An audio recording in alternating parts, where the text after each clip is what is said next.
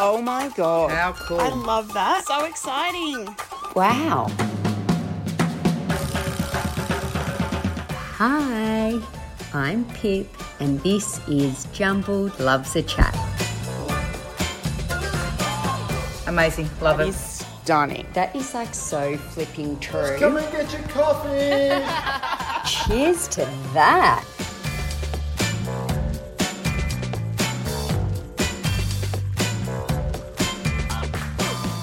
Today's guest is my current flatmate, or I should probably rephrase that and say that myself and my family are her squatters. She is our wildly successful painter with an even wilder life journey that got her to this point where she is able to paint full time. She joins me here from the kitchen table. Welcome to Kez Brett, who also happens to be my mum. Ready, set. Oh, pop. Yummy, fill it up. So good to be talking to you today. Cheers. Oh, look, cheers, Pip. Be I'm good. your current mother. Current mother. Oh, did I say current mother? Oh, no, No. current something. Yeah. So it's really good to be talking to you today and a great excuse for us to crack open a bottle of bubbles in the middle of the day. I know. So I really wanted to have this chat with you for ages, and I felt like just after Mother's Day was the perfect time. And lots of people don't realise that you're my mum and what your life entailed before all of this success you've had painting. So I think we should start right from the beginning. Right. So you grew up on a dairy farm in Dungog. What was life like way back then in the olden days? We had the perfect childhood, and I really mean that. We had creeks, we had mountains, we had river flats, we had pockets of tropical rainforest, we had horses, we had motorbikes, and heaps of kids, chooks, dogs, cats, parrot. We had everything. It was a really good childhood. Mum had no idea what we were doing. Yeah, and you're the eldest of how many kids? Eldest of four. Yeah. And it would have been, and your dad was very hardworking with the dairy farm. Yes. So Mum used to have an afternoon nap. She had no idea where we were. We used to smoke platypus and wombats out of holes and start bushfires and break our arms falling off horses miles away. We used to, I even started a fire under the house so Mum wouldn't see the smoke. Oh, dear. And it was a timber house. Poor you know. Shirley. Poor Shirley. And were you always creative? When you look back, do you think you always had Yes, I think that now, but I didn't know that was creativity at the time. I don't think Mum did either. So I didn't really get that I was creative until probably about 10 or 20 years ago. that? Okay. Yeah. Yeah. And so did you know what you wanted to be when you grew up? Look, I did. I actually wanted to be the Queen. I wanted to be Prince Charles's wife. I wanted to be a princess. And I thought we had a little tarred road that meandered up to Barrington Tops and through our property.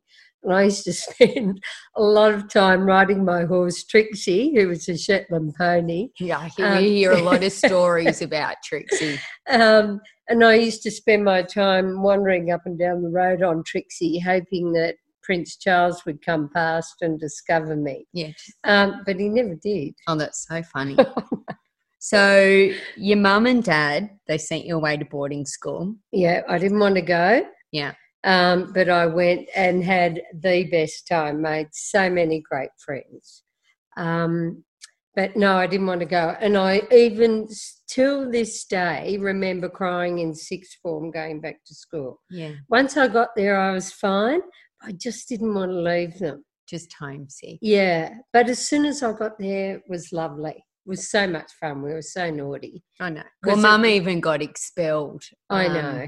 But look, and, you know, just for drinking and smoking. Oh, shush, don't tell everyone what it was about. God. Yeah, but that's when it was fine to do it. Oh, God. Yeah, dear. Yeah, but they let you go back as a day girl when you got expelled. Yes, and I stayed with my beautiful aunt and uncle, and I was a weekly boarder because the deputy head actually loved me. Don't know why, because the headmistress didn't, but I have to be careful because the headmistress is living here in this area. We have to be careful what we say. So when you finished school, you sort of hit a crossroads, I guess, of sorts. I guess like most people do when they finish working out what they want to do. What were your options at that time? Well, I finished school and I got a job with Cleo magazine in the days of the nude male centrefold, working for Ida Buttrose.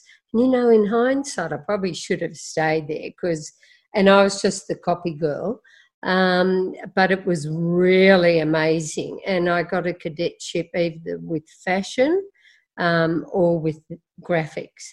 And you know what? I didn't take it. I took a scholarship to Mitchell College to do teaching. And that's in Bathurst. Yeah, and that's in Bathurst. Yeah. But what made you do? Why do you think you decided that? I think because I got the scholarship, and Mum and Dad still had another 3 kids going through school, and I would have had to do a typing course if I'd stayed at Cleo. I was a bit scared of that. Oh no, is that funny? You're still not very good at typing. No. I'm watching her doing her Instagram is very funny. Oh, very frustrating for you guys. Yeah, and working the printer. Yeah. Oh, everyone out there with a mum would be knowing exactly what I'm thinking. There's a good YouTube video of God. Daughters and sons and their mothers trying to teach them skills on the computer. So you remind me almost daily that you are a teacher still, you say. Well, I do because I've got 2 little boys living with me. I know. What did you love about teaching the most? I love the children. I love the little children, and I love watching them learn and pick up skills. It was really beautiful. And also I could help because some of the little children really need a bit of love and care. Yeah. And it might have been a bit remiss at home. So I was able to do that and give them some positive reinforcement and help them when they had bad teeth. Yeah. And help them when they had stutters. And it was that was lovely. So you ended up, you're in Redfern, then Werris Creek, and you ended up in Blaney, where you met Dad. Yes, and who was a farmer. Yes, yeah. And you were teaching then at Millthorpe, which is a gorgeous little town outside of Orange that you should visit after ISO if you get a chance. But why did you stop teaching? Well, and you're allowed to swear on this podcast. No, never dare. So a kid in 2nd class, when I was teaching art, told me to get fucked. Is that a swear word? Yeah, that's right. Anyway, I thought, oh my God. And when I sent him to the headmaster told him to go home and calm down. And I thought, right. So Pip's dad had also given me a sewing machine for Christmas, which is like giving, him some knitting needles. Anyway, I thought, what am I going to do with this? So I went off to TAFE and learned how to work it. Yes. Then I came home and it was during the days of applique. And even though I was only teaching a couple of days a week, I started appliquing clothing and also sewing up very basic dresses with my limited sewing machine skills. Yeah, I remember we had like sloppy joes that said big sister, and my brother wore one that's a matching one that said little brother, and it had country studs kids. And it was, but of the time it was very so cool. Oh, it was so cool. So cool at the time. Yeah. And then I started mixing and matching fabrics, and then when the kids said that to me in art classes, I wasn't teaching him Latin. Yeah. So I thought, right, that's enough. I'll go and become a fashion designer. Yeah. So that's what I did, and because I really couldn't sew. When was this? What year is it? This is like This is 80s. Yes. And I had you two at home. Yeah. Or so it was like what do you call them? Shoulder pads, drop waist. Yeah, frills, ruffles. Clip-on earrings. Big clip-on earrings. Yeah. Yeah, and big hair. Yeah. But look, it was a fascinating time, and it was really great because I lived in the country.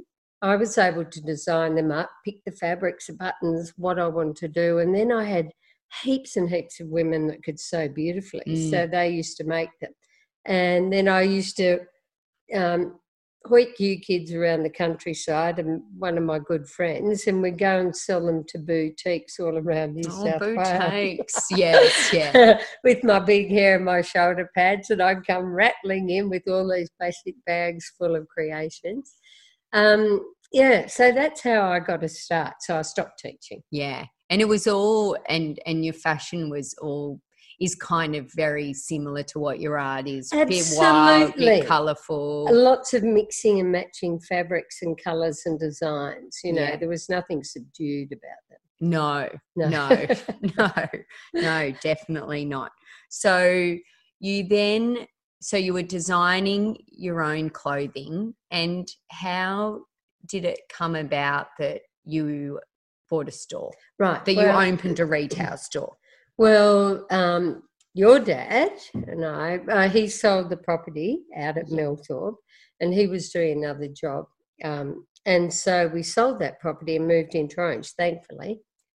And a beautiful little old turn-of-the-century house came on the market. Mrs. Beasley's cottage. And it had gnomes in the front yard, cockle shells as the borders. It was really, really beautiful, and two little old ladies had died there, and it had gone up for auction and no one had bought it. So Christopher got it for a steal, really, and then he repainted every little bit of it in spectacular. It was spectacular. He picked out every little bit of cornices, and it was horsehair ceilings and marble fireplaces, and he really made it a spectacular building. And so I had that building, and I was just making my own clothes out of it. And then, unfortunately, Christopher died suddenly, and I thought, oh, my God, what am I going to do now? I could go back to teaching, but I didn't really want to. And I thought, look, I'll buy in a few other little outfits. Brands. More bring brands. On some brands. And hardly brands. I have one brand called Portfolio, and I'd forgotten that name. 4 blazers, and they sold in a second without me having to do anything. I thought, oh my gosh, retail's the go. So I eventually stopped doing wholesale and just started doing retail. I did wholesale for a while, and it was full on, going to Sydney and catching planes and bringing back fabrics and tassels, and I had 19 sewers. So really, when I hit onto this retail business, I thought, woohoo. Yeah, that's how that happened. And then you had a successful clothing store for 24 years or something like that. We're not very good with numbers in this. We're good at colour, but not numbers. No. Well, we'll say 24. And I guess, I often say that I learned a lot of really good business tips, pearls of wisdom from you. Life's little lessons. Yeah, but more, the good. What would you tell people because it's Corona, which is annoying. Yeah. What would you tell people that had their own retail stores? Would you have any little tips for them? Well, if they were thinking of starting or they had started, you've got to love it. Yeah. You've got to throw yourself into it. I just loved it so much. And I loved getting the new deliveries. I loved unpacking them. I loved putting them on people, and I loved mixing and matching and showing them the things that they could do with the outfits. And look, seriously, I felt like I had the best job. So if you love what you do, you're going to be good at it. Yeah. And like you, threw myself into it and just had you kids working for next to nothing. No wonder you learned a few things. I know. Really good at that. I think isn't that a funny thing though, that you have to love it? Because lots of people that probably doesn't cross their mind. They might be like, oh, I love Or they clothes. might like fashion, but they actually can't run a fashion shop. Yeah. They think because they love clothes, there is more to it, but loving it's a good start. Yeah, loving it is a good start. So then when you were, you're out the back of the shop, sometimes in the quiet times, you were painting, but I can't remember when or why that even started. Did you just I started painting. do an art class? No, I just can't remember. Yeah, I'd done a few art classes, and I thought, well, if it's quiet, I can go up and slap a bit of paint on. And if I wasn't entertaining people with coffee and cake out the back, I might just dabbled a little. Yeah, Mum was often sitting actually out the back having cups of tea and with people. I made it. I never get to do that in the shop. I know. I now have a coffee shop, but but I made a decision never to go out for lunch because it was really important that I stayed at work always. And, you know, my friends used to come in from out of town, want to go out for lunch, and I just thought, no, I can't do that. I've got to be a serious shopkeeper, which I was, but I could throw them a cup of coffee out the back and then zoom into the front of the shop again. But, yeah, so it started about 10 years before I actually retired. I'd be painting out the back. Yeah, and then when people would go out for a cup of tea or go to the bathroom, they'd often end up buying your artwork that was drying on the easel, so it was kind of perfect. Yes, and then eventually I retired and had no idea that I was going to paint. Yeah, I think you put that vision into my head. Well, I think then we started selling a couple of your artworks in Jumbled. And remember once I pulled down everything in the whole shop and just set the whole shop when I had the little Jumbled with art all around, and that was and I was nowhere to be seen. You sort of had a showing that I couldn't bear to go. It was too embarrassing. That's why I love you selling it, because I don't actually have to face the customer. Yeah. Or they don't have to feel like they have to buy it because I'm standing there looking over their shoulder. I think the problem that lots of people have when they're selling their own thing, especially when it's a creative thing, that it is hard. It's much easier to sell someone else's stuff. Absolutely. And, you know, but it can be awkward selling your own thing. Well, look, it was like me selling my own clothing designs. Like I did love them, but I just, you know, you always think you can do better and you're not that good. And And then, so what inspires you with your art? I know we often giggle that, you know, serious artists are very meaningful and conceptual and things like that. And that's probably what you're not. But that's why I think everyone gets so much joy from your art. Yeah, I try not. Yeah, as you said, people are a lot of artists are conceptual, and often they look at really hard messages that they want to put across, or dark, deep messages. That's not me. No. I have no message. I just go in there and look at a white canvas and think, oh, what colours do I want to paint today? And do I want to do a landscape, or do I want to do a floral, or do I want to try something else? But yes, I have no message in my artwork. Yeah, but that's and good. People ask, I know, but people ask you why you painted it and where and how. What's the meaning? And the meaning, and I think, God. And I don't... half the time it's from my mind. It's collages of my mind, really, and that's about as deep as I get. That sounds, it actually does sound deep. It's collages from my mind. God forbid. Yeah, I just make it up in other words. Yeah. Oh, funny. But that's good. Yeah. Gosh. Yeah. What gives you the most joy when you're painting? Colour. Yeah. I'm just blown away by colour, and I feel sorry for people that don't know how colour works or are too scared to use it. Yeah. In their clothing or in their lives or their interiors. I often think they're a bit scared. Look, when I was in fashion, all the fashion people used to wear black. Yeah. Everyone. And I think it was because they were too scared to try something else in case it was seen to be incorrect and not right. Yeah. So that they wore their uniform of black. And I think a lot of people too in their homes have creams and whites, and they're a bit too scared to put something out there. And, you know, they'll say, oh, my God, I'd never do that.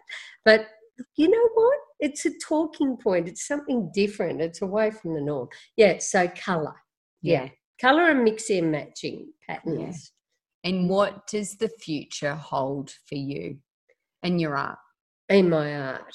Look, if it could hold what it's already held, which is joy, fun, an extra income on top of my superannuation, which allows me to go overseas.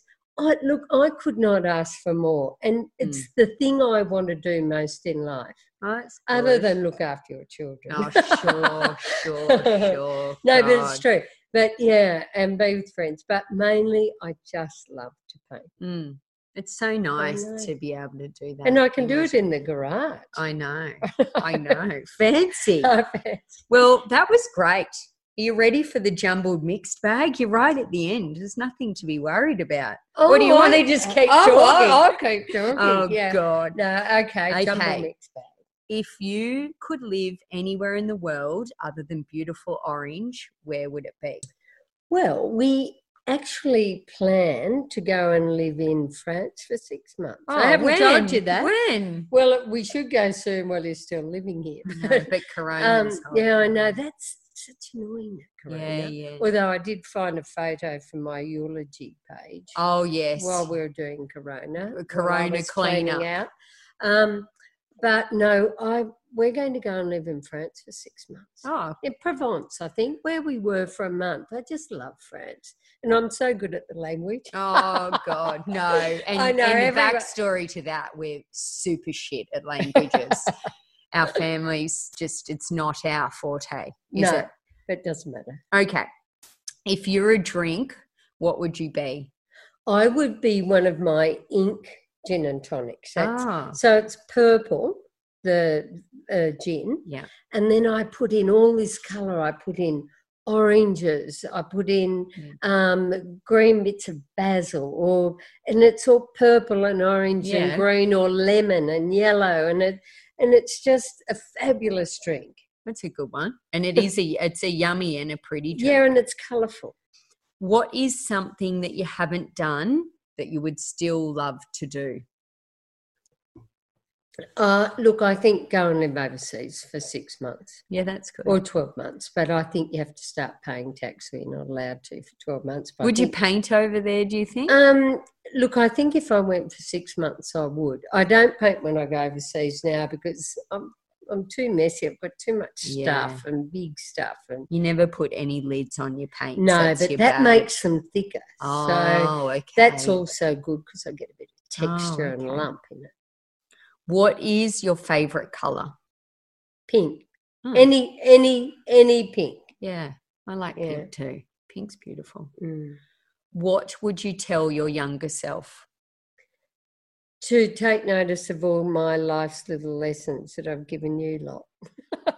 I wish your mum probably gave those to you. No, she told me things like don't walk under a ladder and you'll have bad luck if a cat crosses your path. You said probably 3 days ago about walking under the ladder. I know, but then I pull myself up. I try not to do superstitions, but life's little lessons that I gave you two, if I'd taken a bit more notice of that earlier. But, yeah, and that's things like love yourself and then so everything. Now, if you love yourself, then other people will love you. No, that's wrong. You've got to love yourself. You've got to love yourself before anyone else can love you. Mm. That's what you've drilled into us. And that's a nice one. I like that. Okay, the final one. What is the first thing that you're going to do when my family moves out of your house? Replace the floor, the carpet. Good one. The dogs weed all over. Oh, don't say that. God. All right. She's been sick. That's why she had to get vulvoplasty. All right. Well, that was beautiful. And thank you, Mum. And we can't wait to see more art coming our way very soon. I'm lucky to have you to show it to all your followers. So lucky. Okay. Thank you. Bye.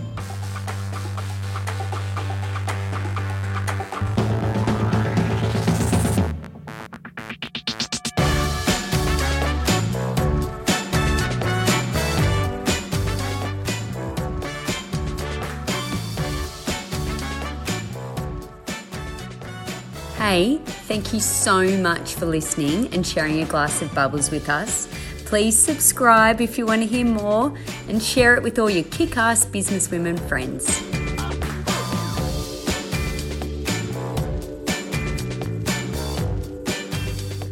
So until next time, stay fabulous.